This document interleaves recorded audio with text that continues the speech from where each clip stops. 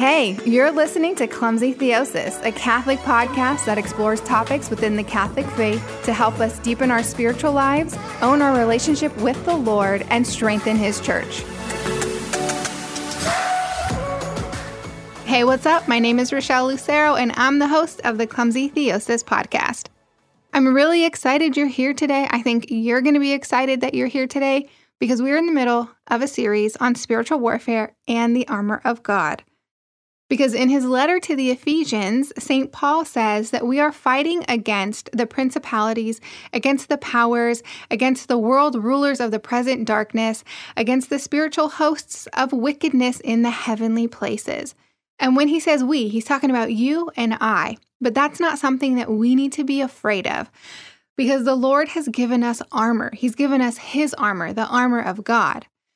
And St. Paul has outlined the armor of God in Ephesians chapter 6, verses 10 through 20. So if you are not familiar with the armor of God, read those passages in Scripture because that's what we're talking about. Because we need to know how to use our armor, how to operate within it as though it's a second skin.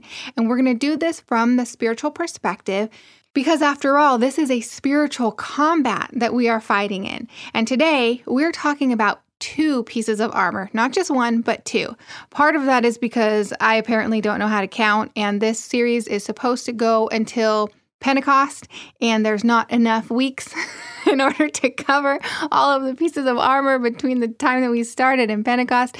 And yeah, so that's what we're doing. Today we're talking about two pieces of armor. Last week, I was so wrapped up in our topic that I didn't make it to the announcements that I needed to make. I just forgot about them.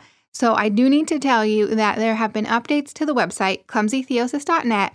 Now on the website, you're going to be able to find a new page that has all of the Clumsy Theosis series as well as collections. And so the name of that page is Series and Collections. You'll find that by going to Clumsy Theosis and then finding that tab in the menu. I do want to point your attention to the collection that we have on Mary because this is the month of May and there's a collection of all the episodes we've done on Mary, the Rosary, and anything regarding her. There's a collection on the series and collection page that I think you should go and visit and listen to those episodes and even re-listen if you've already listened to them so that you can grow deeper in relationship with the Mother of God. All right, so the two pieces of armor we're talking about today are going to be found in Ephesians 6, verses 15 and 16. They are the foot coverings of the gospel of peace and the shield of faith. All right, so we're going to talk about the foot coverings of the gospel of peace. We're going to talk about the gospel of peace specifically when we do that, because I think that it's a little odd to talk about peace when we're talking about spiritual warfare. Like two of those things kind of don't go together in my mind. So we'll flesh that out. Then we're going to go on to talk about the shield of faith. And then I'm going to wrap it up with something really cool, which ties together all of the pieces of the armor that we've discussed so far in this series. I had this revelation, like a total Holy Spirit Holy Spirit movement that I'm really excited to share with you. So that's how we'll kind of close out today. All right. So the foot coverings of gospel of peace. We're going to start with a little bit of typology because in Paul's ministry, think about it. He's going out and he's ministering to all of these new Christian communities, and he's being able to see their lives change before his eyes, and he gets to see their excitement, and he gets to see how these Christian communities are so eager to share with everyone that they encounter how Jesus Christ has transformed their life, right? They are going out, walking around, and spreading the good news to everyone that they meet, and St. Paul gets to witness this. And this reminds him of a prophecy from Isaiah. And he thinks, oh my gosh, I'm witnessing the fulfillment of this prophecy right now. Okay, so let's take a look at that prophecy because it's going to give us more context about what he means when he talks about the foot coverings of the gospel of peace. So that's going to be in Isaiah 52. How beautiful upon the mountains are the feet of him who brings good tidings, who publishes peace, who brings good tidings of good, who publishes salvation, who says to Zion, your God reigns. So to summarize that, there are messengers traveling on foot and bringing good tidings about God's victory. These good tidings tell of peace, and they're going to tell of salvation also. And so you can see how in St. Paul's ministry, what he's witnessing these Christians, these new Christian believers doing sounds so much like this prophecy from Isaiah, right? They are going out and spreading the good news. They have on the foot coverings of the gospel of peace. So what does that mean for us? Like, how does that help us to use this piece of armor, the gospel or the foot coverings of the gospel of peace? Does it mean that we go out and we tell people about Jesus? Well, yes, it does, but there's a little bit more to that. And we're going to talk about that when we talk about the shield of faith, because they're connected. Because when we do that, remember I told you in my preparation, I noticed some really cool connections between the shield of faith and all of the previous pieces of armor that we have been told to put on up until that point. Okay, so get excited for that because that's coming. But first, I want to talk about the gospel of peace a little bit more. So like I said earlier, talking about the gospel of peace sounds a little out of place to me, especially in the context of a spiritual war that the Lord has already told us is not going to end until the last day. So if St. Paul is not talking about the war ending and that bringing about peace, what exactly is he talking about then? Okay, well, St. John Chrysostom broke this wide open for me. I mean, he came to the rescue once again. So this is what he says. He says, this war which we have against the devil puts an end to another war, namely the war between us and God. If we are at war with the devil, then we are at peace with God. So he's saying that my sin puts me at war with God. Actually, he says that my sin is my declaration of war with God, right? I've never thought about it in those words before. And when I read that, I was like, dang, St. John Chrysostom, talk about someone getting all up in my face, right? Like I felt totally confronted in that moment. I don't know about you. Does that like make you feel confronted? Like, oh, yeah, my sin is me declaring war against God, right? I'd never thought about it that way. And I was like, oh, okay, yeah, sinning, bad, I know that. But now I'm really, really going to try to be on my game and look out. Because St. John Chrysostom is so right? If we want peace with God, then we have to fight in the spiritual battle against Satan.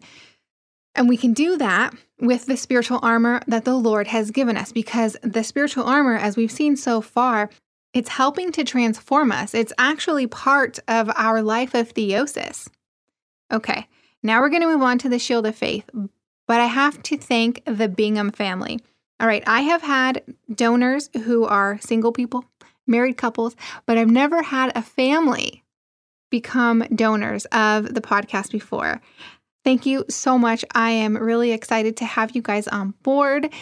If anyone else listening out there would like to be a donor of Clumsy Theosis, because after all, this show is 100% listener supported, please pray about it and then head over to clumsytheosis.net and click the word donate in the menu, because we're able to do more things for the ministry, making it more accessible to other people, putting it on different platforms, making it available in different formats, all of that. Okay, so if you would like to help because this show has helped you, and then, you can like pay it forward, help someone else, that is much appreciated. Please pray about it and please consider donating. All right, so on to the shield of faith. What is the purpose of the shield of faith? This is interesting because out of all of the pieces of armor so far, St. Paul hasn't told us like the purpose of it the way he has with the shield of faith, because after St. Paul tells us to put on the shield of faith, he says, because with it you can quench the flaming darts of the evil one. And those those darts from the evil one are temptations, right? The enemy is constantly slinging temptations at us as though we're being shot at with a whole bunch of flaming arrows. And so the shield will stand in front of us, and it's going to block all of those arrows of temptation, or at least that's what its purpose is. And who couldn't use that? Who couldn't use a shield in front of you to block all of the temptations that are coming at you from all sides? I know I could. So let's look at that. Let's learn about faith and how it can shield us from those temptations. Faith is a theological virtue, and I think most of us are aware of that. And it's a theological virtue that says that we believe in God, we believe that everything that He has told us, we believe everything He has revealed to us, and we also believe that the church has been given the authority and the grace to interpret that for us. But faith is more than just a belief system that lives in your head. Faith also includes what that belief is going to elicit from you. And that's like my new favorite word. So I'm going to say elicit probably like 20 times. All right. That's what St. Paul means when he's talking about the shield of faith. There is a document that was put together at the Second Vatican Council called De Verbum, which is Latin for Word of God. And they summarize this so well. They say that by faith, man freely commits his entire self to God. Right? And St. Paul talks about that also when he's talking to the Romans. He said that the righteous shall live by faith. You see how faith lives, right? Faith breathes. It's active in the world through us. It's not just something that lives in our arbitrary belief system, right? And there's more to this, right? So we have to have belief, but then we also have to live out that belief, but then we also have to do something else. The Catechism says that the disciples of Christ must not only keep the faith and live it, but also profess it, confidently bear witness to it, and spread it. This is Catechism, paragraph 1618. And why do we have to do this? Because service of and witness to the faith are necessary for our salvation. I'm going to say that again. Service of and witness to the faith are necessary for our salvation. And where do we get this from? This isn't just something that the church just decided and so we have to do it. No, this comes from Matthew chapter 10, verses 32 and 33. Because Jesus says, "So everyone who acknowledges me before men, I will also acknowledge before my Father who is in heaven. But for whoever denies me before men, I will deny before my Father in heaven." Right? So if we do not bear witness to Christ and all of his transformative powers that he's working in and through us in this life, he is not going to bear witness to us in front of his Father when it comes time for our final judgment. Summed up, spiritually speaking, the shield of faith requires three things. One, that we have faith, which is belief. One, that we live faith, which is to let it elicit change in us. Third is that we profess faith, which is that we tell people that that change in us is actually Jesus. So let's get more practical and let's look at the shield of faith on the battlefield. Okay, so imagine yourself as a soldier in your armor and you're holding your shield of faith and you're holding that shield out in front of you. As you walk into battle, the first thing that enters the battle is your shield. It is your first line of defense, but it's built so sturdily that it's actually built in a way to where it's supposed to be your last piece of defense, right? Because you're hoping that the shield is all that you're going to need. You're hoping that none of those flaming arrows are going to get past your shield, right? But because the shield is built to be so sturdy and so strong, it's going to be really heavy.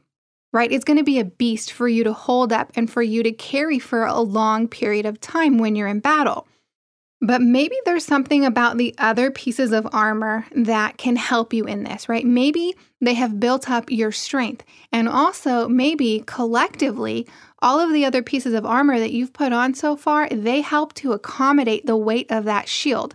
And the rest of those pieces of armor are the belt of truth, the breastplate of righteousness, and the foot coverings of the gospel of peace. Together, the three of those things are going to back up your shield of faith.